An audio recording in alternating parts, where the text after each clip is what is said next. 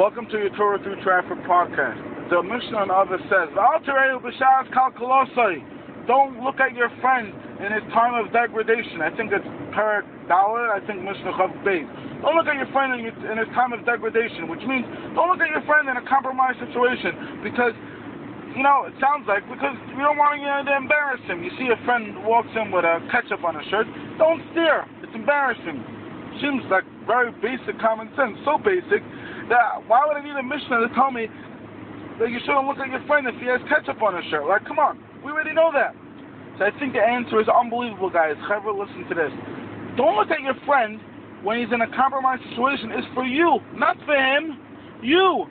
Make sure somebody else's flaw, somebody else's mistake, somebody else's compromised situation is none of your bleeping business. That's it. You got to see the world in the best situation possible. You got to see people in the best situation possible. Only look at the best situations. If you see a news article that says, frightening news, breaking, crazy, don't look.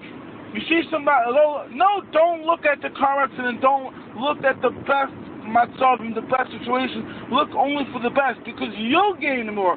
You won't be a miserable person. I'm telling you guys, I just saved you thousands of dollars on therapy.